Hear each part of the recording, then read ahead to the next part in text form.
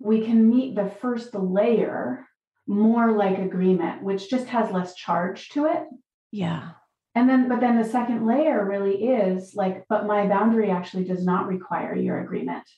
Yes. It simply is what happens in this space. Right. It simply is. Right. And then what's really important about that is that there is this place where ultimately they are ours to keep. You're a high achiever. On paper and through the eyes of others, you've made it. Congratulations. But the truth is, you feel unwanted, unworthy, and unlovable. You always have, but you hide it well. Welcome to the Trauma Hiders Podcast. I'm Karen Goldfinger Baker, and this is a podcast where high achievers like you finally reveal what keeps them up at night that no amount of money or recognition will fix. I'm also making it my business to speak with people who get you. Hell, I get you. I am you. So get your best hider's face on, sit down, and let your guard down. What's on the other side of this shit will change your life. There are so many ways people like us fuck ourselves over. But let's start with 5 ways. When you know them, maybe you'll finally stop doing them. Over on my website, you'll find a free download listing the 5 ways your fuckery is getting in the way of the next level of your success. Grab it now at KarenGoldfingerBaker.com. My guest today is Kendra Kunav. Kendra is one of the most powerful leaders I know. Join us as we talk about the vital existence and recognition of boundaries as key to living happier, healthier, and a more complete life. If you're anything like me, you'll find freedom and power in the difference between learning to say no and creating boundaries from your deepest desire.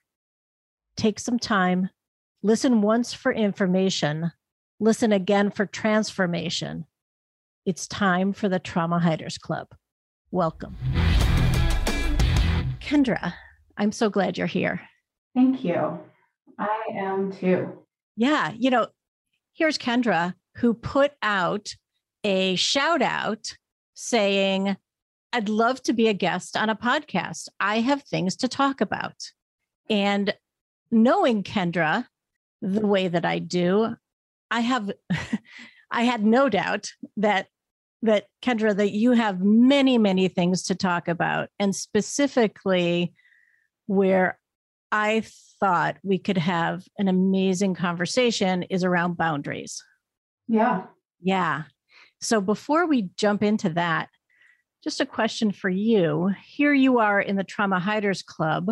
What are you hiding right now? What am I hiding right now?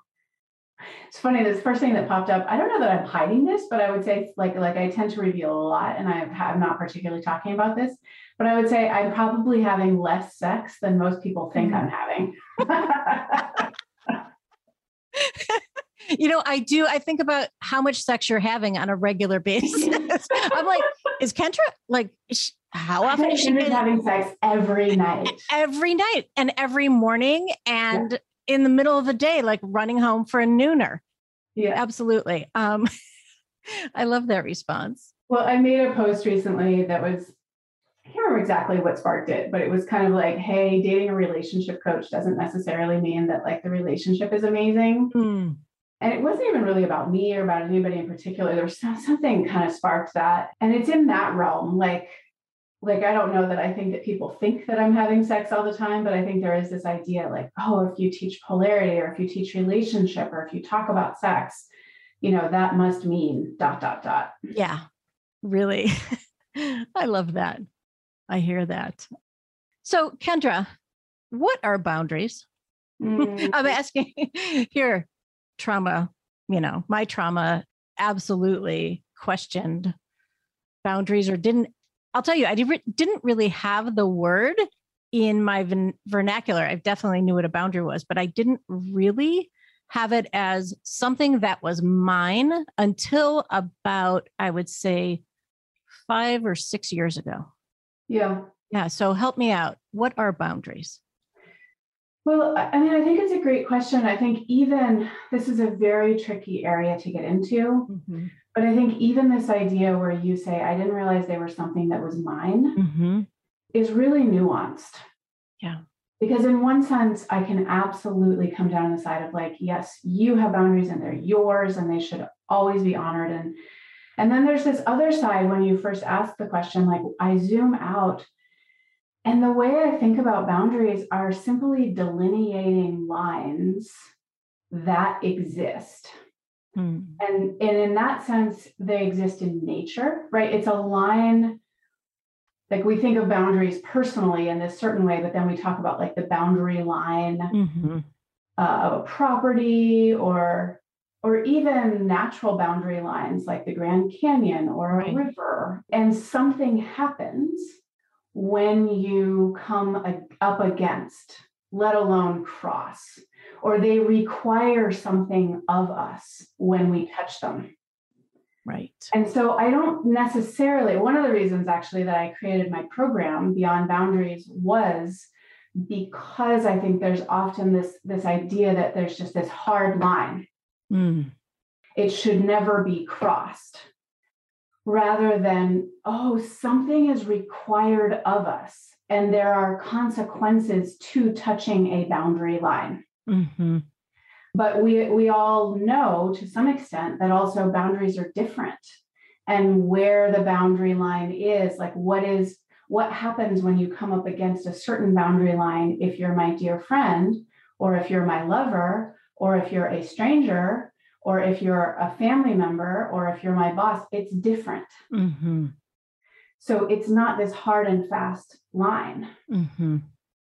Yeah. And the last thing I would say is, and this isn't exactly answering your question, but is that I really do like to approach the idea of boundaries as they already exist. So they are something within us or within other people or within relational dynamics or in nature that already exists, whether we know it's there or not, whether we ever speak it out loud to another person, like that, it actually already exists.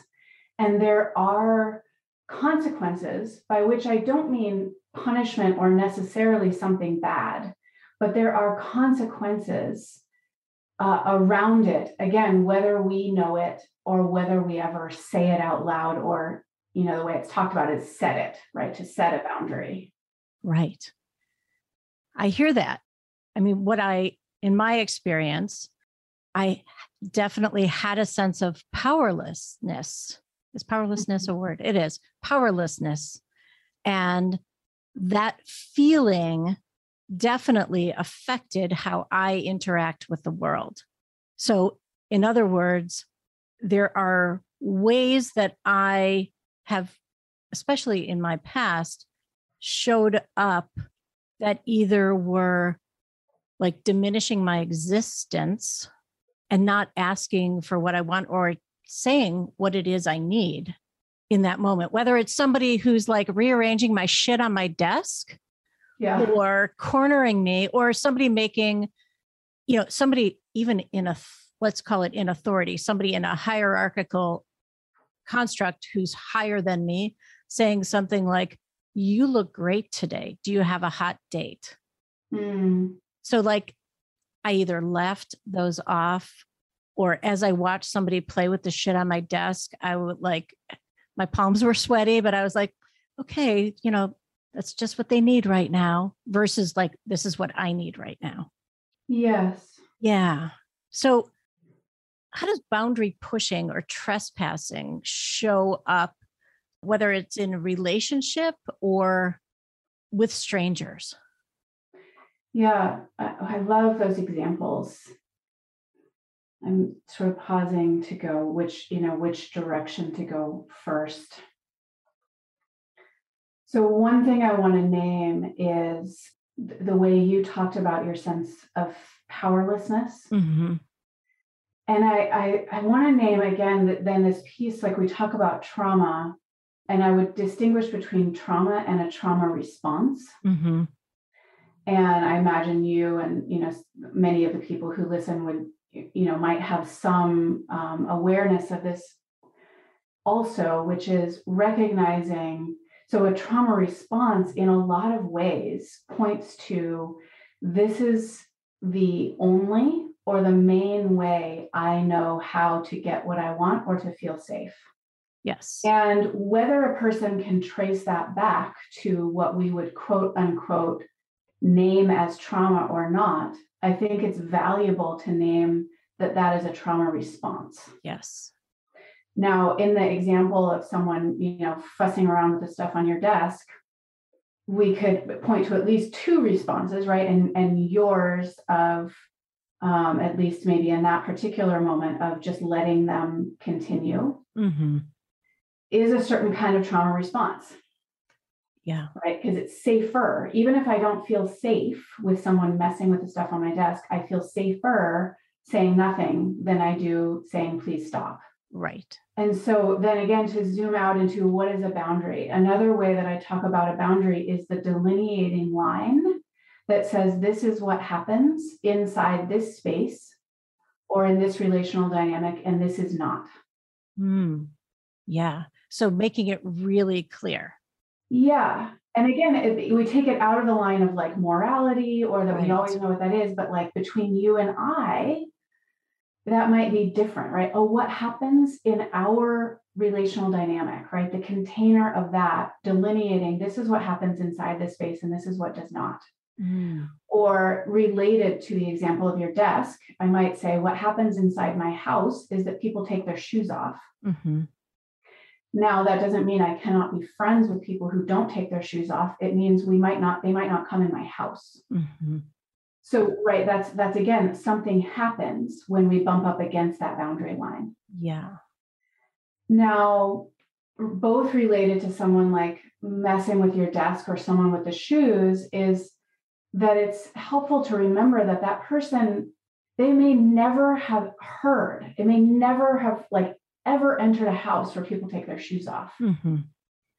And so for them to walk in my house with their shoes on, I might experience it as a boundary violation. And I might even feel offended. And they may be clueless. Right. And so now, does that mean that I do not have the right to say, oh, actually, we take shoes off in this house? Of course not. Just because they don't know doesn't mean I can't say something. Right. But it helps remove a little bit of the charge of how could they disrespect me like that? Right. Why are they pushing my boundaries? Yeah. Now, of course, there's gradations, and there are times when people know exactly what they're doing, right? I don't want to say that's never the case, but it's helpful. And again, this idea of giving someone the benefit of the doubt sometimes gets used to oh, well, that means I shouldn't say anything because they're a good person. And that doesn't mean that, right? We don't have to map these things over. It just means I don't necessarily have to put all the charge of how dare they disrespect me like that? How dare you walk into my house with your shoes on? Rather than, oh, we take our shoes off. Would you mind please putting them on the shoe rack? I love that example. It makes it so, well, two things. It makes it really simple to take in. And also what I love about it is the honoring of both parties. Yeah. Right. This is I've got the thing. You may not know the thing. I'm not going to aggressively chew you out for not knowing that we don't wear shoes in this house. Yeah. It's very much like an agreement versus an expectation. Yeah. And then it's to the point of the where it's not an agreement is if they say oh, I don't take my shoes off, so too bad. Yeah. And my boundary does not require your agreement. Yes. So at that point, then there's a consequence. Oh, well, then let's go talk in the garden. Or perhaps we should set up a time to meet where we can be somewhere else. Right. Because that always happens here. Yeah. And again, then, we can go down the rabbit hole of if they refuse or all these sort of things, but we can bump up against something. And we can meet the first layer, more like agreement, which just has less charge to it. Yeah. But then the second layer really is like, but my boundary actually does not require your agreement. Yes. It simply is what happens in this space. Right. It simply is. Right. And then what's really important about that is that there is this place where ultimately they are ours to keep. So if that person again says like, well, too bad I never take my shoes off, I shower with my shoes on. We can say like, they're not honoring my boundary, but it being ours to keep is that place of, well, then let's step out of the house and figure out what happens next. Right. Or then I'm going to need us to meet outside. Or then, right, like I get to then say what happens if somebody will not take their shoes off. Mm-hmm. Yeah. So what I hear you saying is the maker of the boundary is the keeper of the boundary. Yes. Yeah. I do. It feels always very important to stress that like the other person's behavior is also their responsibility. Mm-hmm. And yes, it is incumbent on other people to respect our boundaries. And, I'll just bring in a little bit more of a nuanced example that I think it has more charge. I had a woman in my No Man Diet program who set a boundary with a man she had been flirting with. And she said, I don't want us to have contact anymore. And then he texted her. And so there's a very obvious, we can say, well, he wasn't honoring her boundary. And that's true. She said, I don't want us to text anymore. And I don't want us to have any contact. And he texted her. But then she texted him back and engaged a conversation. Right. And then basically was like, why is he not honoring my boundary? And I said, well, you didn't need to respond. If you don't want to have contact, that's actually on you to not respond. Now, there might be a point if he keeps reaching out, or it really is like one of those boundary pushing things to say, I'd like to say one more time, please do not contact me until blah, blah, blah, blah, blah, or, until I reach out, or, all these things. There might be another clear boundary line, but the re-engaging came from her. Yes, I hear that. And that is often the case. And what's very tricky again is that there doesn't have to be any blame, shame, or self-judgment. It's just, I re-engage. Okay, if this is my boundary line, how can I hold it now? Right. And how can I practice this in the world? Yes. Yeah. Yes. Yeah. That's really cool.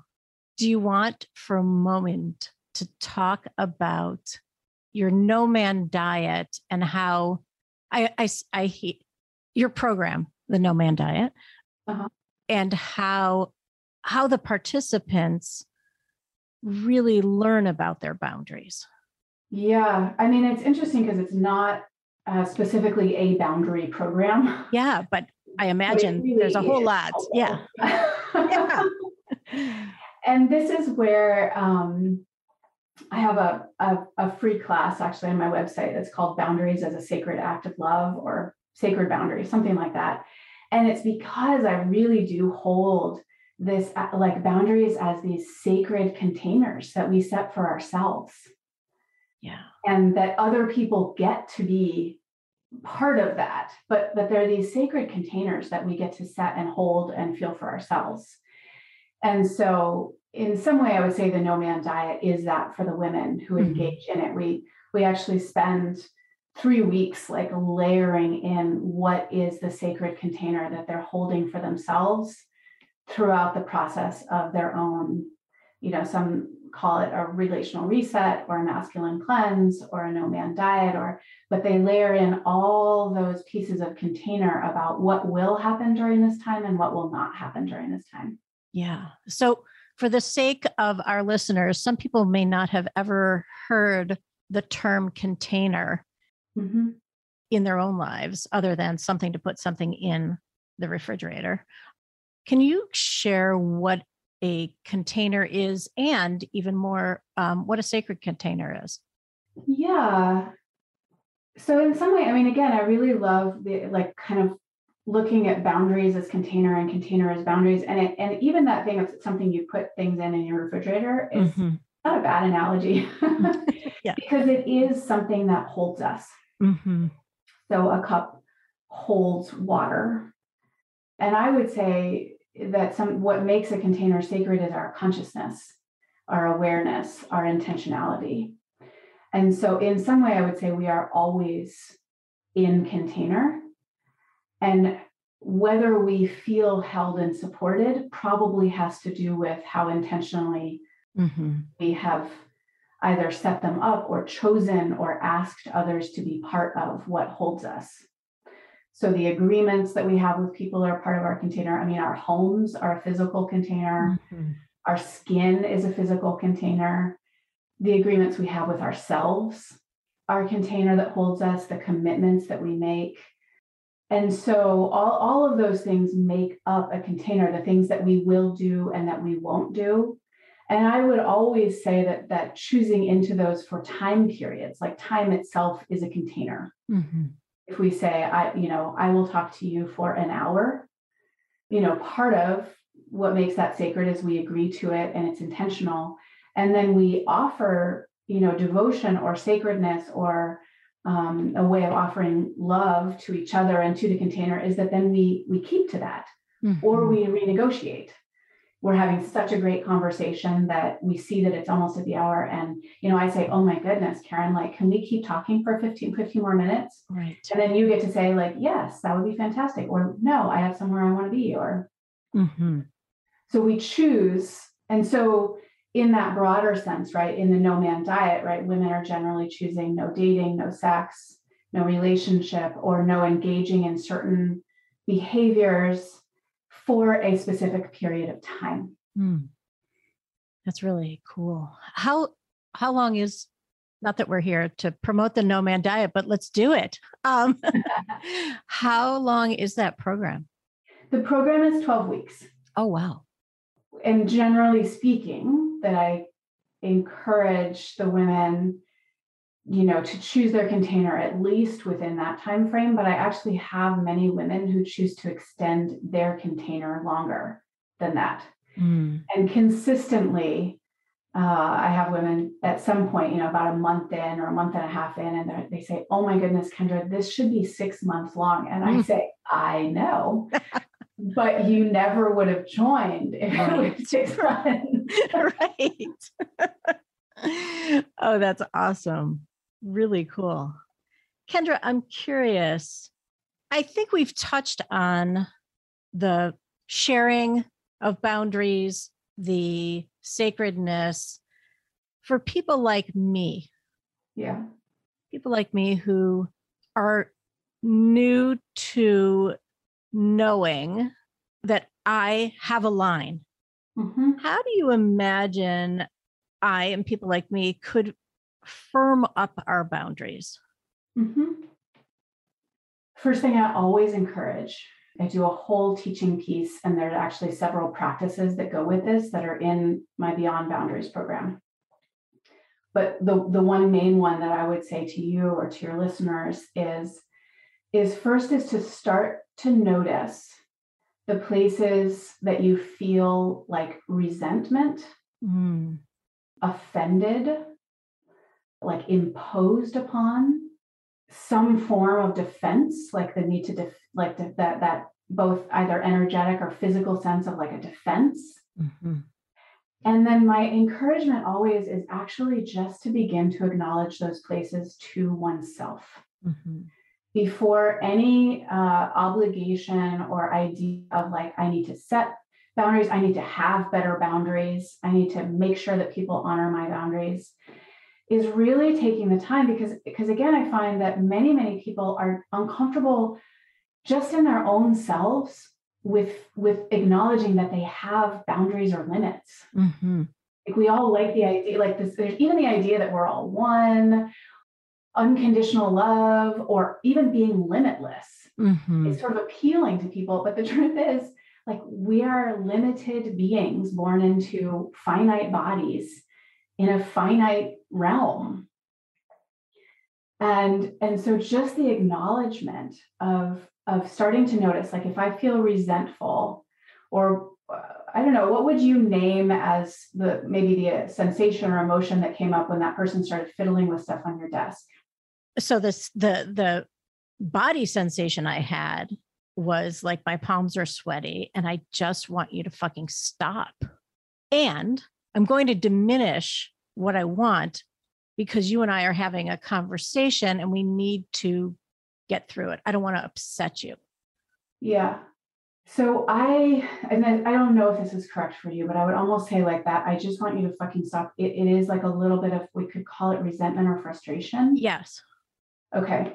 Just as a place to look. Yeah. But I would say what these sensations that arise for anyone who's hearing this is like when that comes up, and it can be hard if you're in a conversation, right? Something was happening. I'll touch on that in just a moment.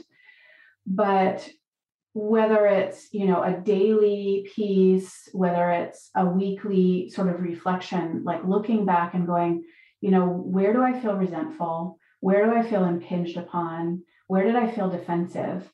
And starting to actually sense or feel or see, name to oneself, oh, in order for me to not have felt that way, I would have needed. Now, it's not necessarily anyone else's responsibility to keep us from not feeling certain things. So we're not jumping to the other person yet. We're just naming for ourselves, like, in order to not have felt that way, I would have needed. Mm-hmm. And so, in that example, it could be like, I would have needed them to stop touching my stuff. Yeah. So we just start to realize like, oh, there's a boundary line there. Right. And you may never say that out loud, but just knowing it for yourself will actually change things. Mm-hmm. And then imagine, it's, I don't know, some mom in like some PTA situation. I don't even know if we have PTA anymore, but like feeling resentful. She's up really late making cupcakes for some stupid school function and feeling resentful. Like, oh, right. Kendra said, like, where do I feel resentful? Oh, what I would have needed. And the first impulse might be like that they didn't ask me to make cupcakes. And that's a starting point. It's great. I say always celebrate and acknowledge like wherever the starting point is. Mm-hmm. But then we might be able to walk that back to like, for me to not be making cupcakes. Right. Which doesn't have anything to do with whether they asked me. Right. Right? Yeah. But we start to notice in between them asking me and me making cupcakes, there was a boundary line. Right. Yeah. So I would just say starting to look at all those things, like I have to do this or else. Mm-hmm. I'm not allowed to do this or else. And everywhere in there is some place that we actually have a boundary line that we may not believe can be honored, right. But it still exists. Yeah.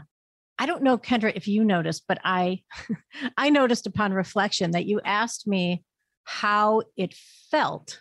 Yeah. When, somebody was touching the stuff on my desk. And I'm not somebody who, this is a trauma response. I'm not somebody who is used to feeling my feelings. So yeah. I don't know if you noticed, that was really hard for me to say.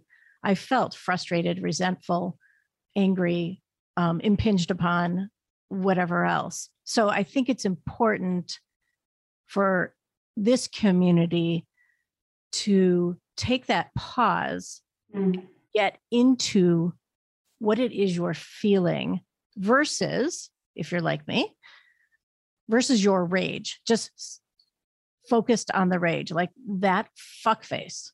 Yes. Right. What am I feeling is the beginning. Well, and what I love about that, I'm so glad you slowed that down and brought that piece in, is that I would say absolutely what you're talking about. So there's layers of process or practice that would be around simply feeling one's own body, sensations and emotions. And I would encourage doing that separate from high intensity moments or feelings. What would that look like? Just regular, daily if possible, weekly if not, moments of sitting in a fairly neutral, standing, lying down in a fairly neutral environment and checking like, what can I feel in my hands? What can I feel in my belly? What can I feel in my feet? Can I sense any emotion at all? And I really encourage people to include numbness, as sensation. Absolutely. Because rather than I'm not feeling anything, I'm doing it wrong, it's like, oh, it seems like there's no sensation in my belly. And simply the recognition of that, right? The numbness or the whatever it is, like it feels not, I feel numbness here, actually acknowledges that place in a way that often allows for some other little piece to start to come through. Yeah. And this is connected to what you said, which is, you might feel white hot rage. Yes. Or you might feel, it's not really the other end of the spectrum. It's just another place of trauma response is some thought loop of what did I do wrong? Absolutely.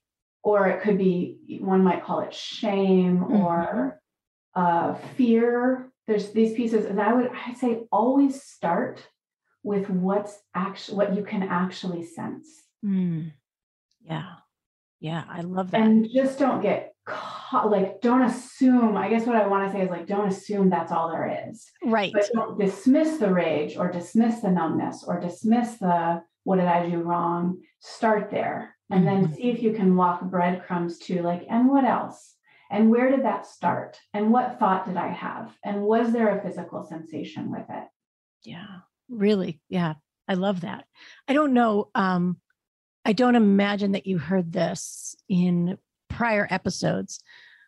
I'm bringing it up because it's important to me. So as somebody who has been practicing feeling my feelings for several years, and, after the vast majority of my life stuffing down my feelings, I have imagined, how there's a periodic chart of the elements? Yes. I've imagined a periodic chart of feelings, and if possible, that periodic chart could hover above every human's head. And so it's not identifying their feelings. I get to look at it to remind myself, these are the feeling options that I have, because even naming feelings is new. So if every one of us had the periodic chart hovering above our head of feelings, I feel like that's like I'm going to hack the practice. Yes. Yeah. And I think anything that supports that process for anyone is a useful tool. Right. And then that it's always, I would say simultaneously, right? Use the tools that allow you to contact more direct experience. Yeah. And then always remember that the map is not the territory. Yeah. And just holding both, right? So the periodic table of elements is not actually hydrogen, oxygen, right? It's not the actual thing. And it is that place we go, oh, right, that exists, which helps me remember it. Maybe it exists in me. Yeah. Right. Yeah. I love that. Yeah, that's very helpful. Yeah. So there was all this content that just came from what happened. And I want to zoom back to the actual thing, which is that you slowed us down, which is so beautiful and so brave. Yeah. Thank you. And and it can be, it's like, you can't see me right now, but I have this big smile on my face because I love that so much. And it's like that moment when someone was messing with stuff on your desk. Those moments can feel very both contracted and sped up. But so can moments when we get excited, right? You and I are I'm talking about boundaries. I'm so excited and I have all this stuff I want to say. And so it's really brave in any of those circumstances. Oh, let's see what happens if we just slow it down for a moment. What else is here? Yeah. And I think that I would say almost always, if not always, it makes every experience richer. Yeah, I agree. I think there was a time in my life where, very recently, in fact, where I would have come off as some sort of expert in bullshit. I don't know, an expert and right. Like, oh, I totally get you, Kendra. I totally get what this means. It has never been helpful for me. Mm. And so I'm grateful to you for seeing that and acknowledging it. And I've learned in over the past few years that simple for me is actually deeper and more lasting. Mm. Yeah. I don't need to know, right? I don't need to know the universe. I'm experiencing the universe for the first time. Mm. Yeah. And with that, I would just like to pull on that thread for a moment and say that then again, like another useful way to begin to recognize where our boundaries are is simply noticing, I don't like that. Yeah. And it can be so tantalizing to want to go, I don't like that because, mm-hmm. and sometimes there's value there, but often it's almost a justification rather than just, I don't like that. So, and if I stay there, maybe I can determine what I need, want, don't want, sort of in the realm of something is happening that I don't like. Yes. And I would just say that it's very intimately connected with, I like that. Mm-hmm. And again, not always knowing like, why do I like that? Or, what makes that reasonable? Just like, oh, I like that. Yeah. And I would sort of drop this little pebble into the pond of the other side I like to look at boundaries from is from the side of, I like that. Mm-hmm. And what is needed in order to create space in which more of I like that can happen. Mm-hmm. Yeah. Yes. It was interesting as you were talking about, the simplicity of I don't like that. And then you brought in, I like that. All of a sudden, it was like the sun started to shine. Oh, right. A boundary is also, right? There's that space where I like things that can also exist. Yes. Yeah. And I get to choose and notice and habituate or whatever. Yeah. I think, if we try to jump to that too fast, there are sort of other realms of boundaries that are important, but it's helpful, almost like when you said the sun, right, to see the light at the end of the tunnel, mm-hmm. Like, why would I want to do this sort of uncomfortable, grueling work of boundaries is, and this is where I talk about container also, and delineating line is like, if I'm going to grow a garden, for instance, and I have little baby plants, little baby trees, and I have deer in my area, mm-hmm. I might put up a fence around my little baby garden. And it's not because I hate deer. Yeah. It's because I love my little baby plants. Right. And I like that. When they grow, I like that. Yes. And when they get eaten before they're big enough, I don't like that. Right. The deer can go eat somewhere where people are okay with them eating, but that's exactly. Not here. And my fence just guides that, right? Mm-hmm. It's not like a hateful thing. Right. It's like, oh, nope, you don't eat in here. You eat out there. Mm-hmm. Yeah. Yeah. As you were saying that, I was reminded of my kids when they were little. Mm. When there was something about the baby garden and the deer, both of those things very much a part of my children's lives. And what really struck me in thinking about my kids in that moment was my kids have always been really good from the time they were very little in saying, I don't like that. Yes. And I like that. And I'm right. And at some point we decide that either it's not for me or I can't do this or it's unfair or who am I to draw a line? Yeah. Yeah. I wonder what changes us. Yeah. I mean, I think, again, some of us can point very clearly to an experience or, a series of repeated experience where I don't like that was punished. Yes. In some way. Again, it can be very dramatic and something that we would all agree is trauma. or it can just be those kind of larger social pieces that come in that, and it could be, I like this, right? I like this. And someone says, you like that. I mean, I like to hold, when we're looking at kind of the larger abstract world in this way, I like to hold both this idea that we could do things better and that it's not really about purity. Like we may never be able to have it such that children never experience some rupture or break in belonging. But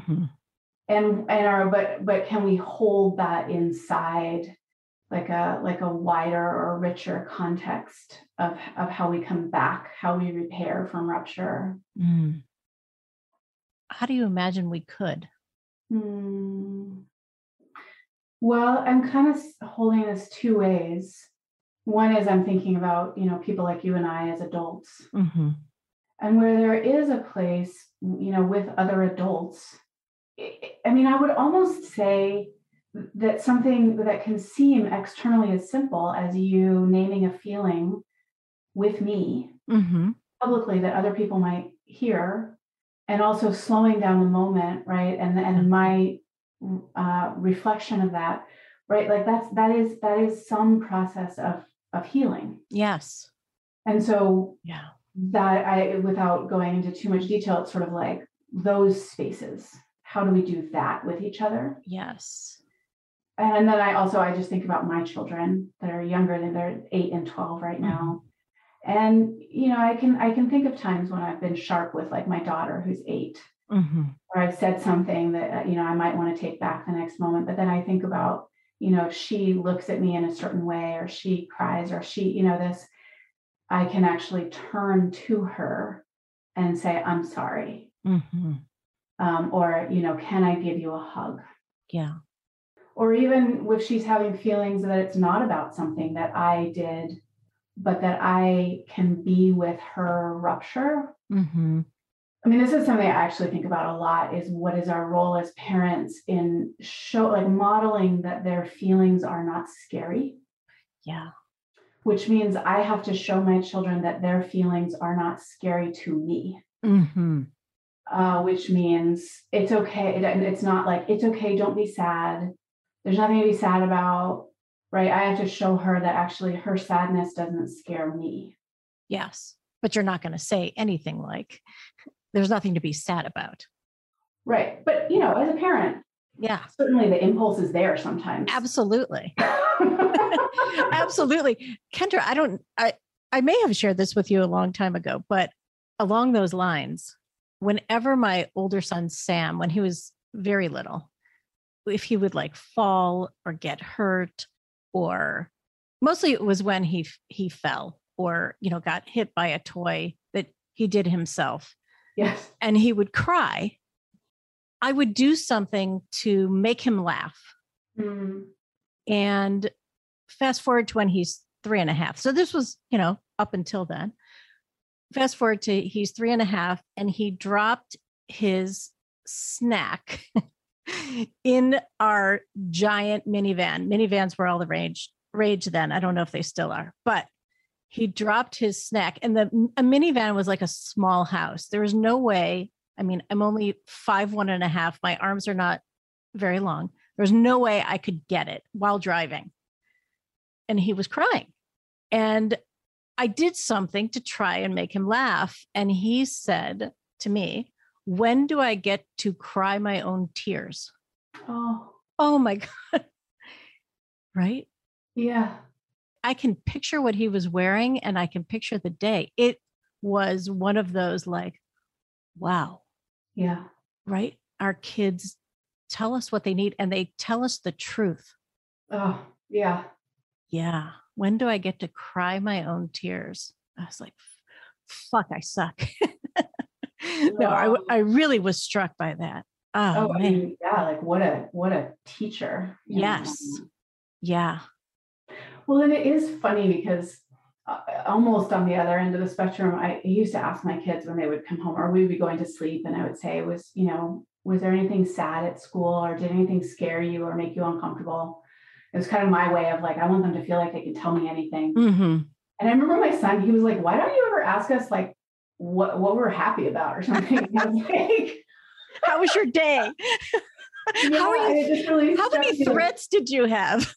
Yeah, that I was trying to, encourage that part. Yeah. And he was noticing and sometimes it's just good. Like, why do we have to focus on what we were scared about today? I love that. Yeah. Oh, that's great. Kendra, what are you most excited about in your world? Do you have any new programs, anything that's about to launch, a new group in case anyone's interested in Sacred Boundaries or the No Man Diet? I mean, both of those are absolutely there. The great thing about Beyond Boundaries, so there's in the resources section, and we can include this. I can just send you the link. It'll be there. Yeah. Yeah. So just to say there's like the free class that's there all the time, and people can get a sense from there. But then the program itself, Beyond Boundaries, is always available. And I have to say, it is a little uncomfortable for me, but it is a great program. One of the things that I am really proud about with Beyond Boundaries is how consistently people come back to me and say, like, I never understood boundaries before, or I was scared about boundaries, or like, this has changed the entire way I think about boundaries. And it's almost like if I had a goal around that, is that I want people to fall in love with boundaries. And I think it does that. Like, I actually think people go and they're like, oh, this could feel good. Like, this could be fun. This could actually be a way to create connection. And I think it really does that. So, I mean, in some way, if I was really going to like steer people in one direction, I would say definitely check that out. Yeah. Kendra, what I imagine, and I'll take a look at the program too, because clearly sounds like something I should check out. I imagine that your participants fall in love with boundaries as it might sound weird, but fall in love with you. And I don't mean it in a way that they're falling in love with you and that's your goal, but it's the way that you be with the okayness of not getting something right, of the love and the patience and the truth that you bring and the safety. There's so much love in what you do. Thank you. Yeah, absolutely. I'm curious, what has been most helpful for you being in the Trauma Hiders Club today? I mean, I really think it was that moment when you slowed us down. It was for a couple of reasons. One is I just was so grateful to slow down. And then the other is it's so helpful for me to remember that the language around emotion and body sensations is not always available to everyone. And I do forget that. And I so deeply care about both making boundary work accessible, but also knowing how to create those breadcrumbs to come back to the language and the experience of our bodies and our emotions. And that really helped me to do that in that moment. Love that. Well, it's been wonderful having you here. I came into this conversation having had a bit of frustration, and I'm leaving this conversation with peace and stillness and quiet in the best ways possible. Thank you. I love that. Thank you. Absolutely.